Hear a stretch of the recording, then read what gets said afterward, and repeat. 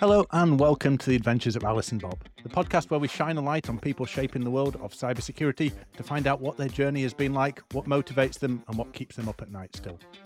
Today I am delighted to be joined by Lianne Potter, an award-winning cyber-anthropologist, security transformation leader with experience in retail, healthcare, finance, private and non-profit sectors. Lianne is also head of SecOps for the largest greenfield technology project in Europe, where she builds strategies to create sustainable security cultures throughout the organisation. So Lianne, welcome to the podcast. How are you doing today? Thank you for having me. I'm doing really well, thank you. That's great. So you've got a really unique and fascinating background coming into security from a background of working with charitable organisations on diversity and social inclusion projects and into anthropology. So we're going to start off with the question that you must have been asked the most. What is a cyber anthropologist and how did you become one? Yeah, well, I started life before I got into tech as a digital anthropologist. I wanted to do anthropology for quite a long time. My background was I was English literature major, but I really was fascinated by how cultures work. But in particular, being someone who grew up with the internet, not having the internet and then kind of growing up with it, I was really fascinated about online communities, mostly because I spent most of my teenage years on MSN Messenger and other sort of chat sites and things like that. So I wanted to do anthropology, and anthropology is the study of culture, and it's how culture is developed, formed, and sometimes collapses. And I was seeing that technology was creating a different type of human culture that was at the same simultaneously disparate, but still having the same human connections that you would see, and maybe even for some people more so than they ever experienced before, particularly those who have been sort of socially isolated. So I became fascinated with that, and I started researching things like Second Life. I don't know if you remember that, but it's before Meta, so you had your own sort of avatar and world, and you could have shops and things and commerce and stuff. So I started seeing for my studies if the principles of Marxist theory could be applied to Second Life, and if it would, if we're still building like capital replicating society as we would see it in IRL on those situations. And we totally were. We were just moving everything we knew about being a human just to other platforms, virtual platforms. And to me, that was very fascinating. A lot more fascinating, I'll be honest, than traditionally anthropologists like to go to far-flung places. You kind of think of your Indiana Jones, your sort of Tomb Raider kind of things like that. But I was really interested in what was going on virtually. I specialised in that, and I actually managed to use that as a job. And I became a project manager for a charity. And I was given a budget of £5 million, and I was told solve destitution in Leeds, which is where I'm based. And I had no idea how I was going to go about doing that. But I kind of put the feelers out there and said, I've got this pot of money. If you hear of anyone in need, please let me know. And what I was seeing time and time again coming through our doors, it was people's inability to access online services that were preventing them from getting out of destitution.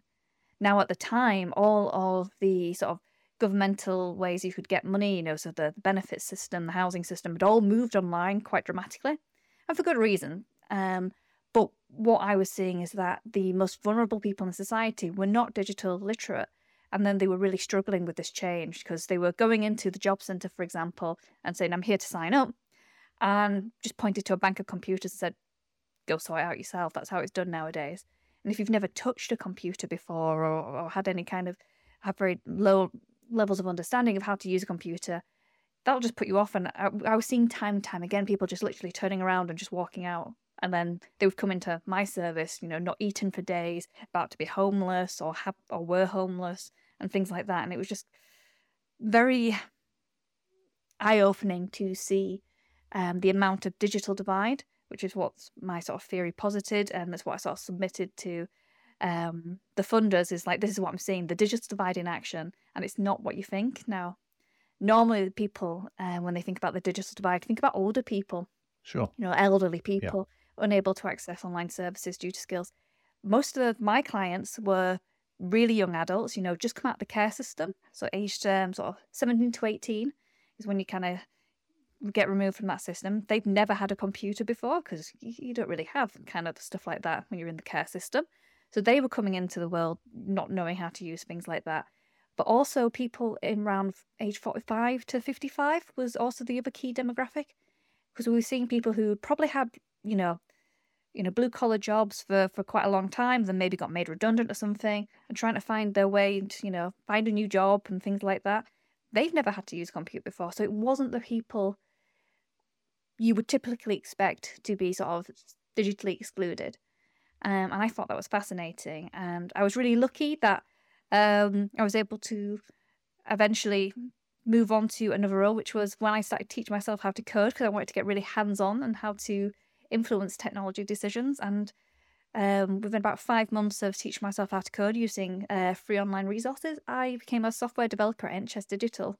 That's how I started my career, and been applying my anthropology ever since. I think that's a really fascinating way to get into the industry. And your point around the digital divide, that really interests me, because you're talking about that perception of it's the older generation. Actually, I think throughout COVID, my wife works in a school, and we saw a lot of things where there were children from families where they were trying to do remote Teams lessons. And, some families the kids had a laptop and they sat down and did the things. Other families, they were trying to share a tablet or a phone between them to do those. And I think I don't know if you agree, but we've probably seen that digital divide continue to worsen for a lot of people.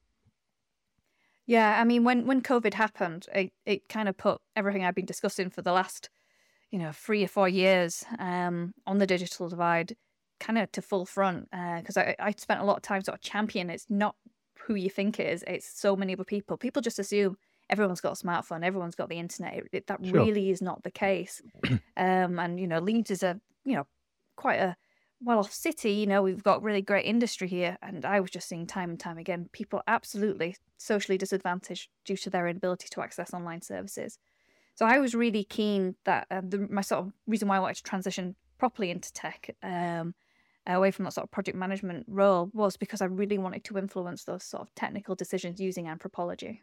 Yeah, and actually, one of the quotes that really jumped out for me when I was doing the research for this interview was there was a quote that said, "When you follow the cables, behind every piece of tech is a person, consumer, creator, and we should never lose sight of this." Would you like to just explain Correct. what you mean by this and what the consequences are of losing sight of that human element when we're dealing with technology is?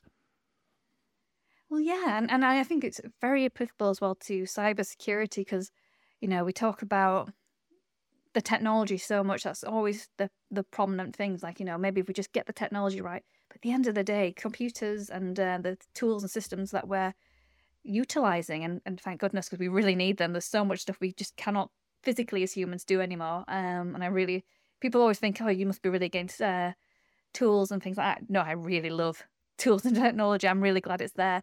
But everything you teach a tool or a computer is based on that human element. It's someone sitting there, okay, how am I going to configure this? What inputs am I going to put into that? And we need to kind of remember that all the way through the process.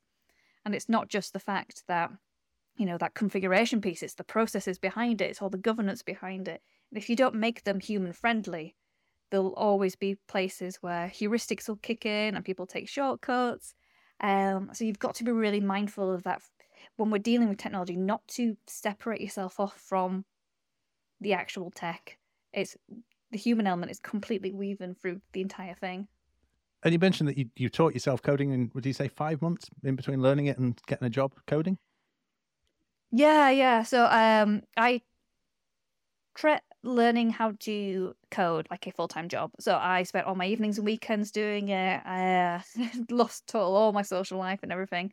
I was just really wanted to kind of get into this industry and kind of set myself a real sort of strong goal. And I was really lucky at the time. So NHS Digital had a graduate training scheme. Now, I was probably one of the oldest ones to apply on there. It was an open scheme, so you could have passed with a graduate qualification at any point. So it didn't have to be within a few years or anything like that. So I applied, and I think it was because not only could I sort of demonstrate technically, I was able to do what I needed to do to get through the assessment, but I sold it to them. I said, look, you're creating products and services that's supposed to meet the needs of every single person in the UK. So health tech, every single person in the UK, you need someone that understands culture to be able to do that. And that's how I sold it to them. That's a really nice approach there. Are there any resources that you'd recommend for people who are thinking that they'd like to go down a similar path? Yeah, well, I started with Free Code Camp. There's some fantastic stuff on YouTube for Python and things like that. it just really depends on your learning style. I would definitely recommend try and keep as much hands-on as possible. When you are watching YouTube videos and stuff like that, follow along. Don't just passively take it in. It's definitely a hands-on thing. I really love the series Automate the Boring stuff with the Python book. That's really fantastic as well, and quite funny. And I would also recommend try and go to tech meetups as much as possible, like virtually or in person. It doesn't matter if it's to do with software development, cybersecurity, cloud, or anything like that. In your initial stages, go to everything. And particularly if you're interested in getting into cybersecurity, really go to everything. Because what I say to people coming into this industry is, when I was a software developer, if I really wanted to, I could be a real specialist in, say, JavaScript or Python. I could really get my head down and I could really specialize in that. When you come into cybersecurity, because it touches everything, every element of technology, you have to be have your finger on the pulse of everything. So don't just go to cybersecurity conferences, go to software development conferences, go to cloud conferences, AI, everything, because eventually all those areas will touch your world if you work in cybersecurity. But that real thing, and I always say, find your tech tribe, which is, I'm so grateful, particularly for the Leeds tech community that we have at the moment. Without them, I don't know if I would have found it. I don't think I would have got a job within 5 months. I had those people there and they sort of cheered me on, gave me resources when I was stuck on coding issues. They would help and things like that. I think you need that kind of support network out there to really help you get to your goals. Yeah, that find your tech tribe is a lovely way of phrasing it, that there's so many supportive groups out there and meetups. And even if you don't understand the technology you're going to go and look at, you'll probably take something away from it. You'll probably meet some people and become part of that community. Yeah, what I really loved about it was like, within a couple of months of going, you'd hear acronyms and things like that. I'm like, oh, I'm starting to understand what that is. It's almost like learning by osmosis. Yeah. There was many, and there still is. I still go to, tech events. I'm like, I have no clue what they're talking about. But, you get to understand it eventually the more you hear about it. And just kind of cut yourself a break as well when you're in that early stage. You're not going to know everything. And even people who've been at this for years and years don't know everything. So you're in good company. No, that's it. And that's the joy of the industry, right? There's always new things to learn there. From your experience, then you've done your self-taught coding. You've got this job at NHS Digital. How did that start off? How was your first day at NHS Digital?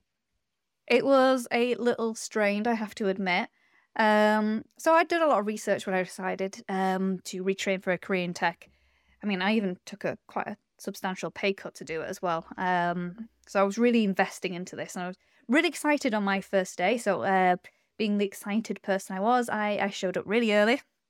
My team wasn't in yet. That's how early I showed up, and they were pointing to a bank of desks like your team sits here, so just wait quietly for them. And I remember the office being really, really empty. Now, I'm just a wee diddy person here. So if I sit behind a monitor, you will not see me. And I remember just being sort of sat behind this big bank of monitors, and I was listening to someone who had just come in, and they didn't know I was there, and they were talking to someone, and they said, oh, do you know why they've hired a lot of women lately, don't you? And then the person was like, oh, why? Oh, for diversity numbers. And that was just such a gut punch. I'd worked so, hard. I'd sacrificed so much to kind of get into this role. And to hear that, I rightly or wrongly kind of assumed that when I read about sort of like tech bro culture, that was an American thing. I really didn't expect to sort of see it in the UK. But that was what happened. And I think had I been, straight out of uni or something, or a bit younger, so I was in my 30s at the time, I probably would have just sort of sat there, internalized it, put my head down. But being a little bit older, a little bit wiser, as soon as my boss came in, he said, oh, great, lovely to meet you. How's things going? I said, oh, great, actually. And then pulled him aside and told him all about it. And that matter was dealt with quite quickly and quite swiftly. But I'm actually nowadays really thankful for that experience. I remember going home that night and telling my husband about what happened and thinking, I'm never going to let that happen to anyone else again. I'm going to call out that behavior wherever I see it. I'm going to share my story of how I got into tech as much as possible, mentor people. I'm just going to make sure that I'm going to really try and change perceptions of the tech industry for not just women, but so I'm from a very working class background as well. I'm the first one to go to university in my family, and things like that. Diversity with a capital D includes everyone, not just women. So I'm very keen on making sure that people are well represented in tech. And again, going back to anthropology, it's important to do so because we're creating products and services for such a vast array of different cultural experiences, backgrounds. We need different people to really add flavour and understanding to what the human experience is. It can't just be my perception of my own human experience, because that'll be totally different to yours, be totally different to Sarah down the road, it'll be totally different to Brian down the road. Like, we need to take account to all this to make the products and services the very best they possibly can be.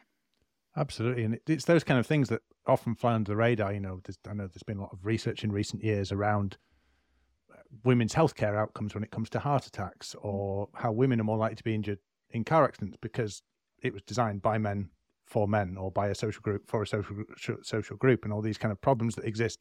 And in technology, it might not always be immediately obvious, but then as we sort of move into this age of AI and machine learning, that these biases are being trained into algorithms and becoming more and more dominant in our lives potentially there. What do you think we should be doing as an industry to make this better? Yeah. Well, a lot of it, most of it isn't out and out malicious. It's not people coming into work going, I'm going to exclude all these people, or I'm going to give these people a really bad time. A lot of it's just, like you say, people just don't take that into account because that's not their lived experience, which is why you need to bring other people's stories and narratives and lived experiences, to everyone else's awareness. I think I was reading about, gosh, I can't remember her name, but she worked at Facebook. She was the chief operations officer. Lianne, she wrote that book. And she was saying when she became pregnant, she was one of the first people in senior positions to become pregnant in Facebook. And her car parking space was really, really far away. And it wasn't the fact that they'd just be like, oh, well, I don't care if you're pregnant, you're going to have to just walk. It's just like nobody considered the fact that pregnant staff might need to park closer to the building. And, it was just about just having those understandings and awareness. But why wait for something to happen before you can really act on it? And I think we could do better in just kind of considering people's viewpoints and perspectives by just being that little bit more mindful, being a bit more proactive rather than reactive. And you're only going to get that is if you have an environment where people can share things with you as well. Because we as humans all want to fit in. That's, it's a survival mechanism. And so you need to make sure that when you do sort of build your diverse culture, which I hope everyone really is aiming for, that people can... I think the phrase, bringing your true self to work is very cheesy, but there is something in that about, you can very quickly lose your sense of self just to fit into the crowd. So if you are, say, the only woman in a team, you adapt quickly and you go, okay, right, I'm just going to act like the rest of the group. That sort of, majority rules situation. Yeah. And so you change yourself. And so you lose that benefit of having that one, say, woman in that team because you've not created an environment where that person can just be themselves. And so you need to just be really careful of the fact that just because you've got representation, how do you make sure that you're getting the best value out of that representation rather than just a numbers game? Yeah. Was it Sheryl Sandberg you were referencing? That's it. Cool. So actually, this brings us on to something I was talking with some friends about recently, which was the concept of imposter syndrome. And I was talking with someone and they were arguing that actually it's derived from an experience in the workplace, from a bad culture in a workplace. It's not a pathology. We call it a syndrome, but it's not something, that people are you're born with this. And I think there was an article in the Harvard Business Review that talking about imposter syndrome directs our view towards fixing women at work rather than fixing the workplaces where women are working. I don't know what your take on imposter syndrome is and how that fits into the problem. I'm really pleased people talk about it more.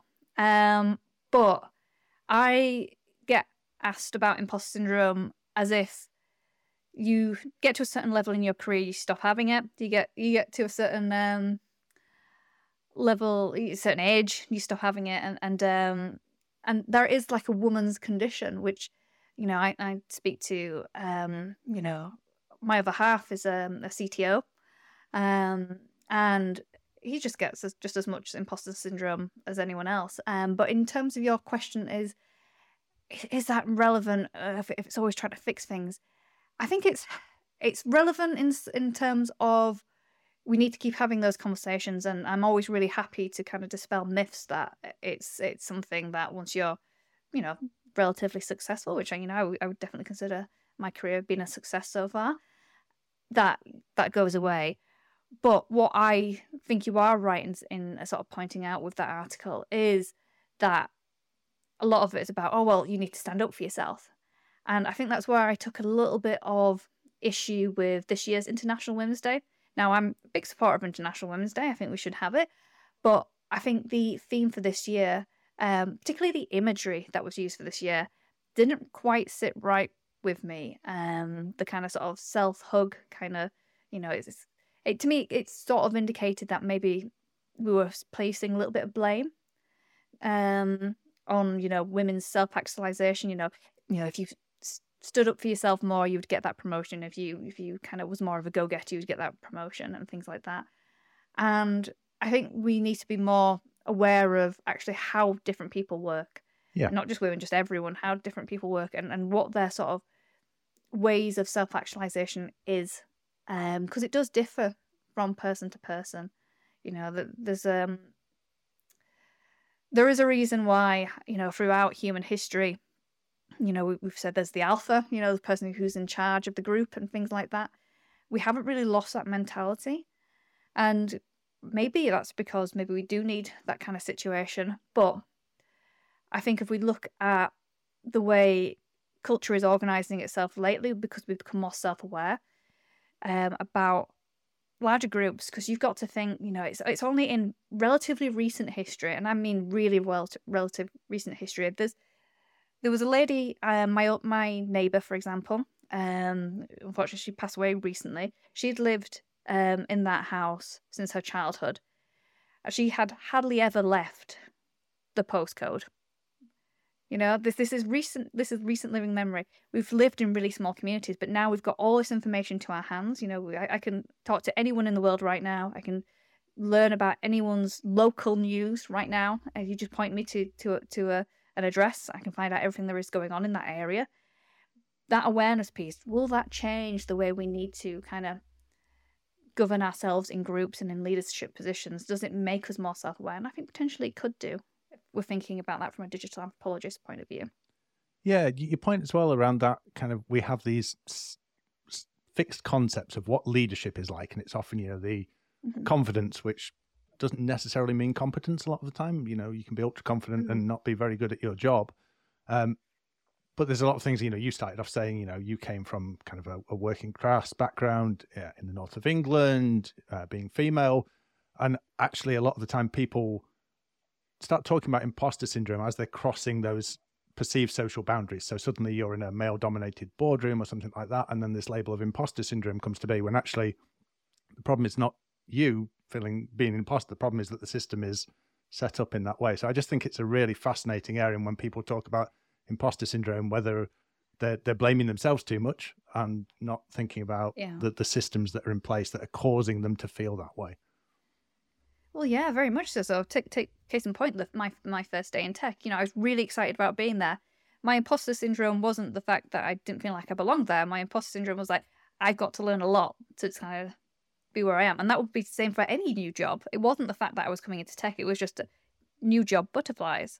But it was only, I do think, yeah, my imposter syndrome probably did increase the more people pointed out and like, you're a woman in tech. The more people point that, because I've worked in industries where it was 50-50 gender splits and things like that. So I previous to working in tech, my understanding of how the way the world works in terms of the workplace has always been a sort of normal kind of homogeny of different races, cultures, genders, and things like that. It was only until I got into tech where it is a lot different that kind of came out. You So it's an interesting point. Yeah, so getting back on topic, because I know we've sort of gone off on a tangent there, but so you're at NHS Digital, rough first day, but it gets resolved. You sort of get on. Mm-hmm. How did you then transition into more of a security focus there? Yeah, so I loved doing software development, but what I was really starting to see is I had to engage a lot with security teams. Now, that was, things like, we'd have pen tests come out and then they would send us the results and things like that. And what I became fascinated with was it was so siloed. And again, putting my anthropologist hat on, I was like, I need to see why this culture is so siloed. And so I became sort of fascinated with the work that security were doing, and I would constantly put my hand up to do the security tasks that nobody wanted to do in the software development team. That's a very easy thing to do. If you are a developer and you want to get into security, just do the jobs that nobody else wants to do, which is usually security. So I did get all the security jobs, and that got me really great exposure and understanding about risks and vulnerabilities, and eventually exposure to that wider team.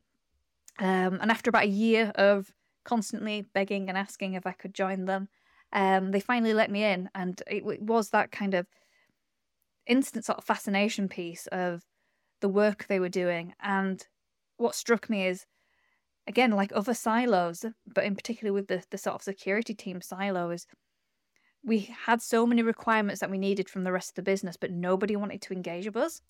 And, as an anthropologist, that's so interesting. Like, you've got this almost isolated culture that nobody wants to engage with, and that you actually need results, and you're part of a bigger machine. Now, I remind people that organizations literally are their own microculture. You go into work, you sign in along with hundreds of other people at 9 a.m. on a Monday morning. That's a cultural event. That really is. If you saw animals doing that, you'd say that's the weirdest thing you've ever seen. But put it in a perspective of humans, that is a cultural event, and work is a culture. It might not be a be on and everything, because family comes first and things like that, but it is something really unique to the human experience, and we shouldn't kind of downplay the importance of that. And so to see a team just not being engaged with, or being able to engage outwards, was really interesting to me. So I became fascinated. How do we communicate better with the rest of the business? And then that's when the Cyber-Anthropologist was born.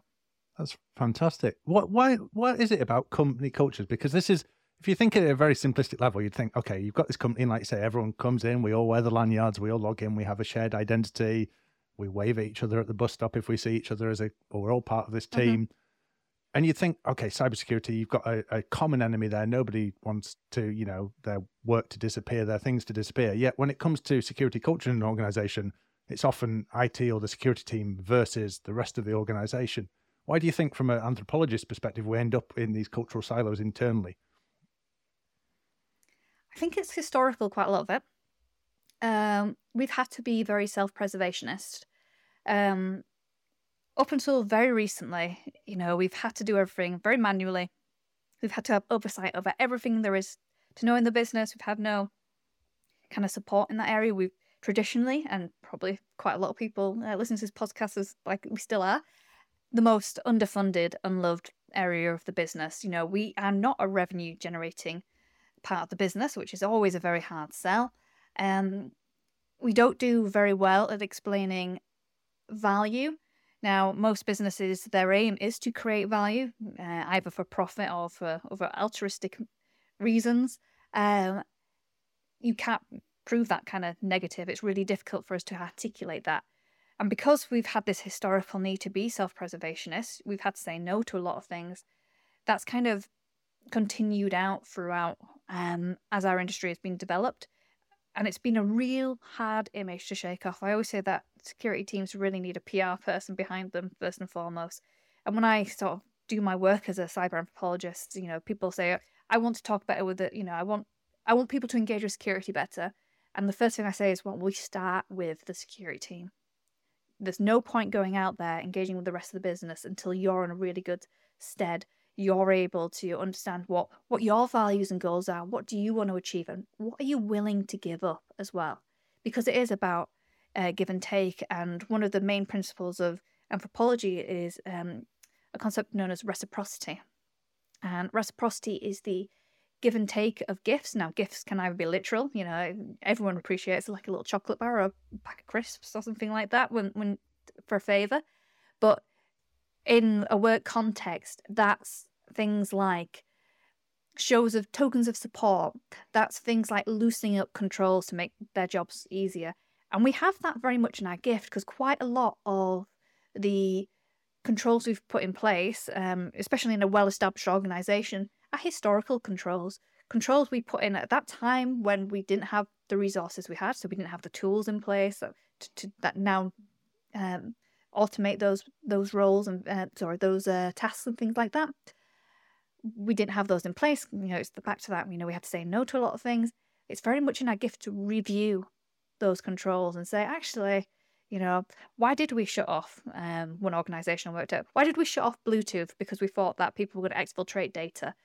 Well, our devs now can't listen to music on their headphones because we've disconnected Bluetooth. Makes them less productive, also annoys them. Why don't we just give those tokens, gifts of support? And what you find with reciprocity is, and this is the nice thing about it, is that when you give even small gifts, there is an inherent need, and this is throughout history, throughout human culture, to reciprocate. But not only just to reciprocate, to over-reciprocate. Now the example I give is, when your partner buys you a really nice birthday present, really thoughtful, unique, almost brings tears to your eyes. It's so lovely. I'm going to point at my Lego your behind me. Your first thought is, that's really nice. Your second thought is, how am I going to beat it for their birthday next? That's your second thought. It's always about almost outdoing people when it comes to reciprocity. And if you can develop a culture where you've got that reciprocal relationship, you'll just keep trying to help each other out.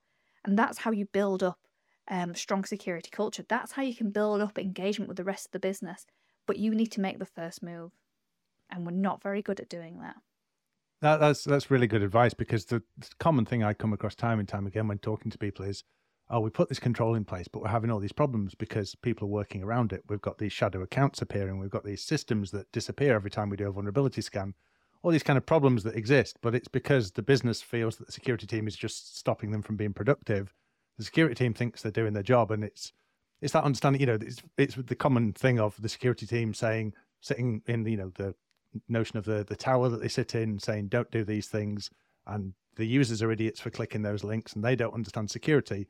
But often the security team perhaps don't understand the needs of the business and the users there. So a bit of give and take, like you're saying. We hardly ever consult. When we put these controls in place, we hardly ever consult with the end user. We need to start thinking more like user researchers. So maybe if you can't hire anthropologists, do recommend it though. If you can't hire anthropologists in your organization, speak to your user researcher team when you're thinking about putting in things that will have a consequence. I'm talking like a business consequence, as small as that example with the headphones is. Actually, the business wants those developers to be really productive. They want those developers to be happy because, again, they're the revenue generating. They're the ones paying my wages. So I want them to be productive as well. Think about when you're putting controls in place. You can get really great advice with user researchers, like ask the right questions about how that process is going to affect them. Show a bit of compromise. Now, I've seen time and time again that where this has worked really successfully is when you give people autonomy as well in that process.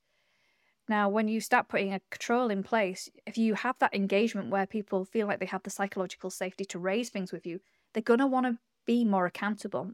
Now, accountability, on that racy sheet is really important for security because, again, going back to that underfunded, under-resourced section of the business, you need other people to have eyes on processes because you can't have eyes on everything.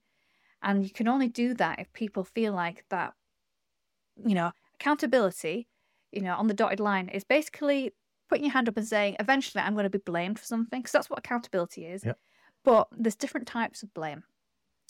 You will never be punished for thinking, I've made a decision based on the best information I had possible, on my understanding. Or you shouldn't be. You're in the wrong organization if that's not the case. But you need to be able to justify your actions when you're accountable. And you can only do so if you've got psychological safety in place to be able to do that. And you can only really have that if your security team is there supporting you with those security decisions as well, and giving you that opportunity to be able to put your hand up, go, maybe I don't understand this, or maybe you need to query how something's done because it just doesn't fit into the reality of your day-to-day job. But seldom security teams do that, and so that's what I really try and encourage. Yeah, it's really reminded me of the Peter Drucker quote of culture eats strategy for breakfast. So you can have the best security strategy in the world, but if you don't have the culture to buy into that in the organization, then it's going to be trashed by that, and you're going to end up blaming the users, and you're still going to be this under-resourced team without the buy-in of the wider culture and the company. So that's a really refreshing take on it, actually. It's something we don't see in this industry nearly enough. Was it that experience that then led you to found the Anthrosecurist consultancy firm? Yeah, I was just getting lots of requests and asked about how do you actually apply this anthropology thing? Because I think people are definitely more open-minded to it these days, particularly with the sort of boom in behavioural science, which I'm very keen on as well. So nudge theory and things like that.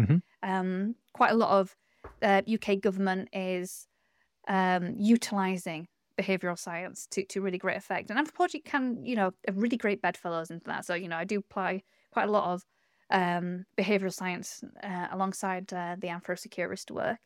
But for me, it's about understanding why security teams are the way they are, which is the main thing. I get brought on to talk about this in conferences and things like that. Like, how do we use anthropology to make our security culture better? And people are expecting it's all about changing the individuals that work there. I'm like, no, it's about changing you guys that are all sat in the conference listening to me. Because as again, going back to my point that I've sort of laboured on now, is it all starts with the security team, whether you like it or not. You set the tone of how security is in your organisation. People sometimes say, well, it's tone from the top. In a way it is.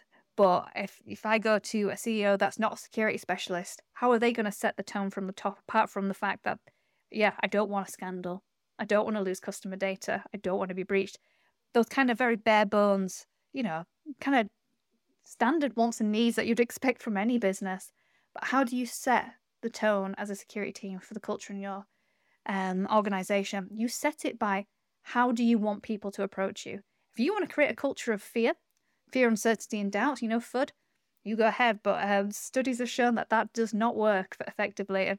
And when it does work, it's only short-term gains. And eventually, everyone will put their heads in the sand, no one will come to you, and you need every single eye available. And that's when that sort of tribe mentality comes in. That's when you have to use techniques such as storytelling, making it relatable to a wider variety of audiences. Taking that all the way through to your security team, making sure that you're well represented from different experiences, creating that diverse team. And your work there is you've got the Anthrosecurist consultancy, and you're also the head of SecOps. So does for a separate organization, do the two complement each other? Do you get to kind of further study the impacts of some of the things you're talking about in the real world? Is it a bit of a lab environment for you to be able to test things out? Yeah, well, every organisation has been a lab environment, and that's kind of the anthropologist way. Yeah. The idea behind one of the sort of main principles of anthropological fieldwork is something called participant observation. And what you do with participant observation is not just mere observing. The participant part of participant observation is very crucial. You shed yourself, you become part of that culture. You have to fully embrace that. Some anthropologists say you completely lose your own identity and become a part of that culture. So historically, it's been people going off to far out tribes and Sure. becoming part of that culture and things like that.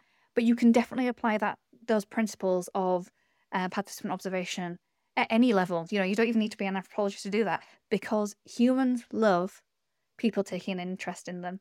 So whenever you go and want an understanding of maybe a team that you maybe have not had the best relationship with, you can go out there and say, look, I'm here to learn. I'm here to really understand what your experiences are like.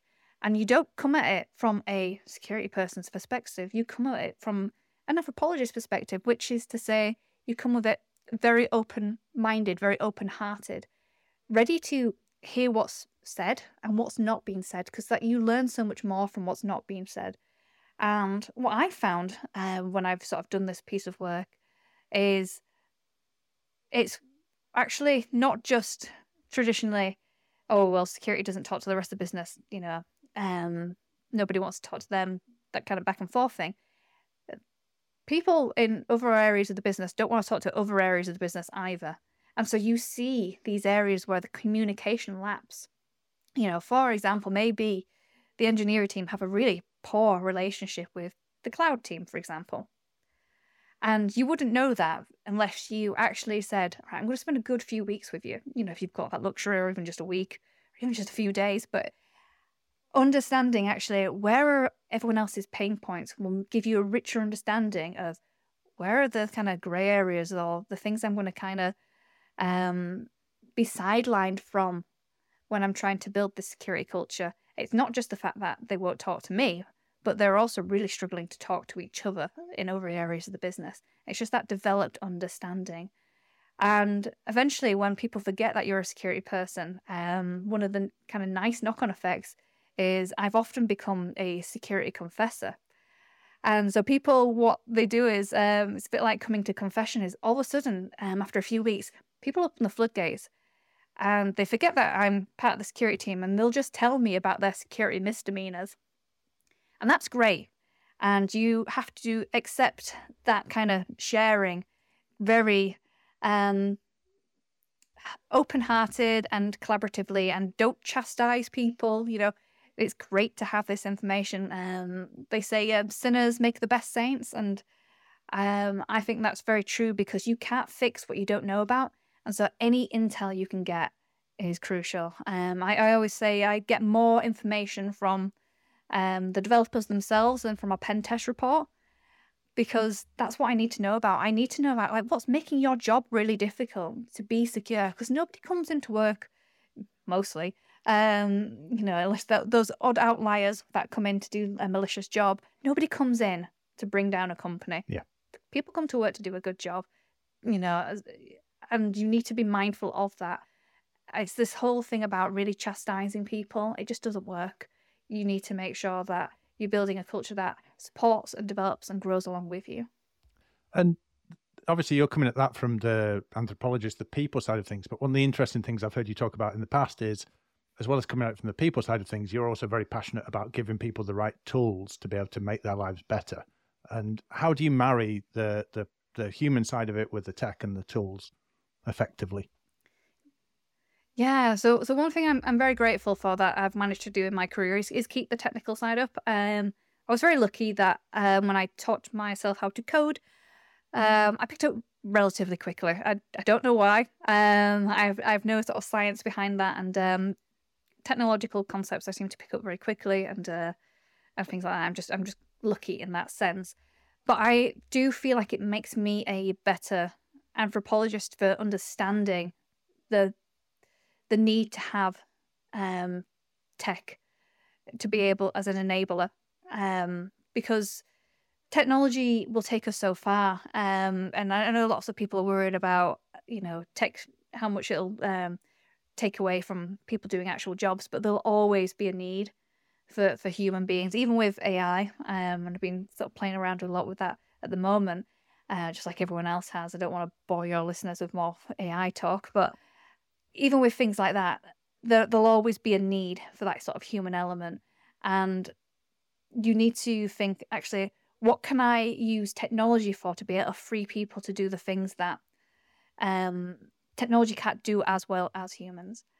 And to this point at the moment, I don't think there is too much for us to be worried about. Famous last words. But there is definitely a need to make sure that, like we did, in our sort of ancient history, we were always looking for the best ways to make things more efficient. Human beings are incredibly lazy, and we have to be, because to not be lazy expels a lot of effort, a lot of energy. And when a threat happens, if you're really exhausted, you're not going to be able to run away from that lion. So we need to find workarounds, things that make it easy for us. I see tech as just enabling to do that, so that when, for example, a big security incident happens, we're much more focused, aware, and alert to be able to respond to it. That's where tech and technology and tools really are important. It's not about replacing the human element. It's about making us more efficient, because we're inherently lazy and we need to be able to fight threats and be ready for them.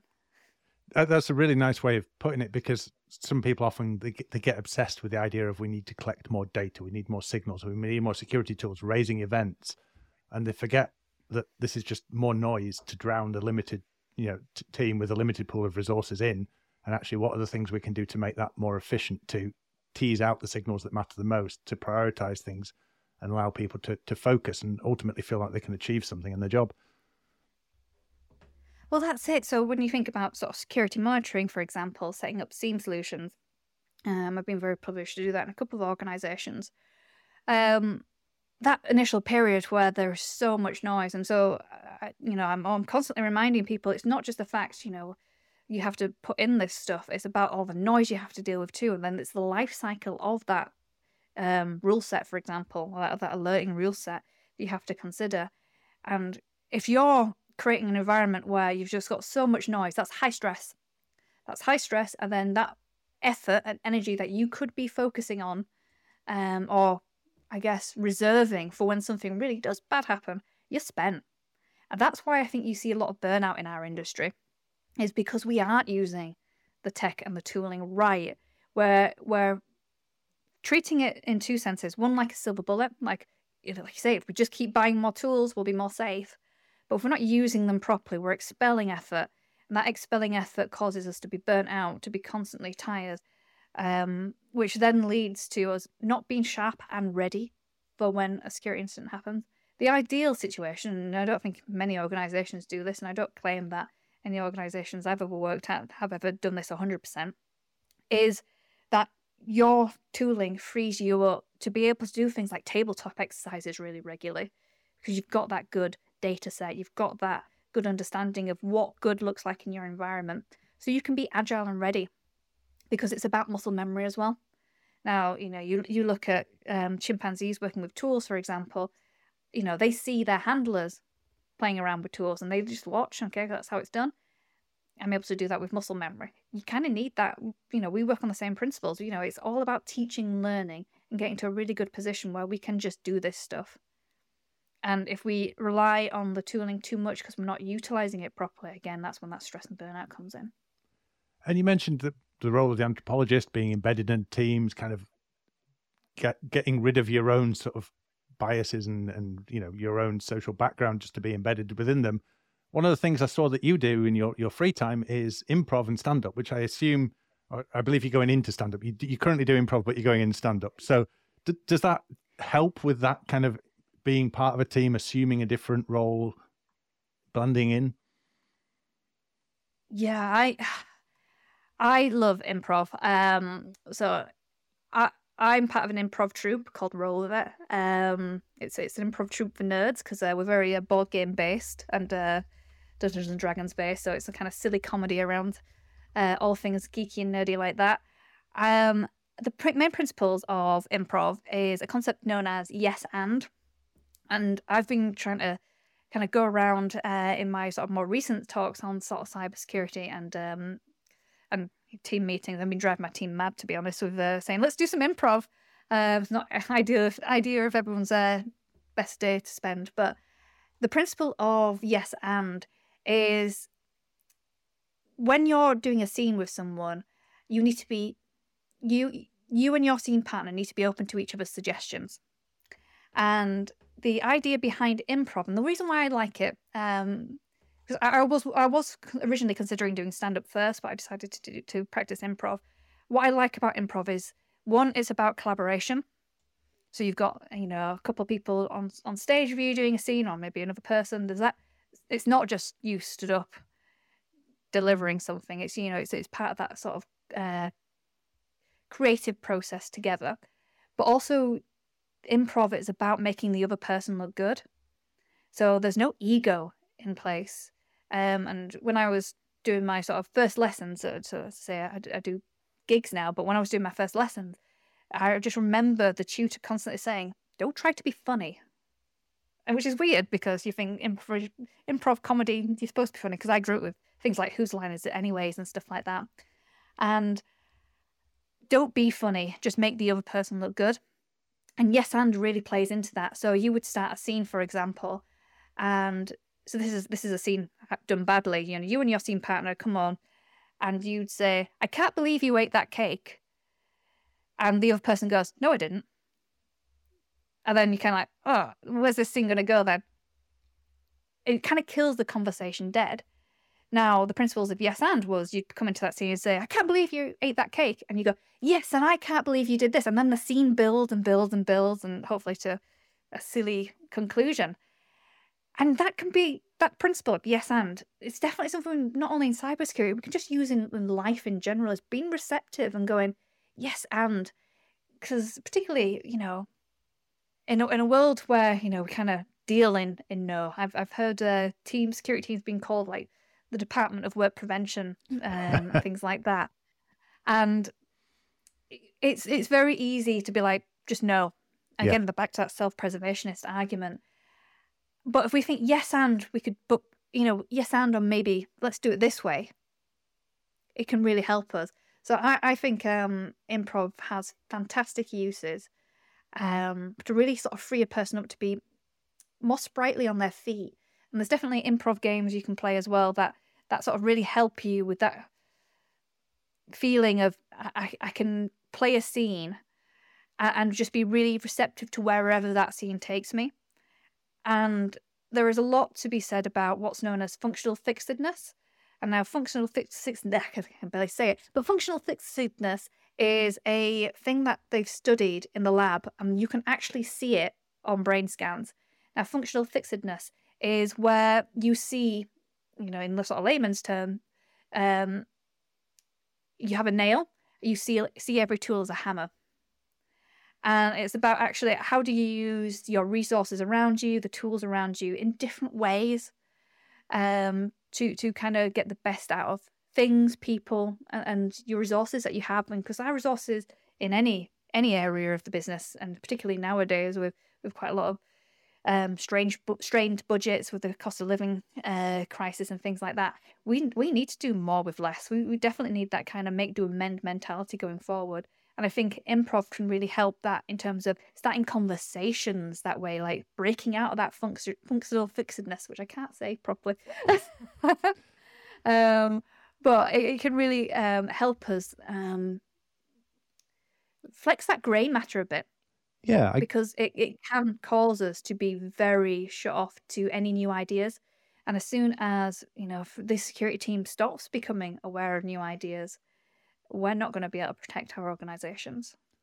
I'd never considered before, actually, the thing you were saying there about making the other person look good in improv, which kind of forces you to think of whatever words I say now, I have to anticipate what emotions that's going to elicit in the other person. Is that going to give them no room to respond? Are they going to feel backed into a corner? Or am I going to give them the freedom to start a discussion and come back to me and, you know, make the most out of this, which is a really valuable lesson, like you say, in communicating security things, of not just saying no to people, because it's often perceived as the security team think they're smarter or they know more, or that they just have some sort of godlike authority within an organization. And to your point, the kind of ministry of no, or whatever they get labeled as, is often a result of that thinking and that mentality, and thinking about your impact on other people.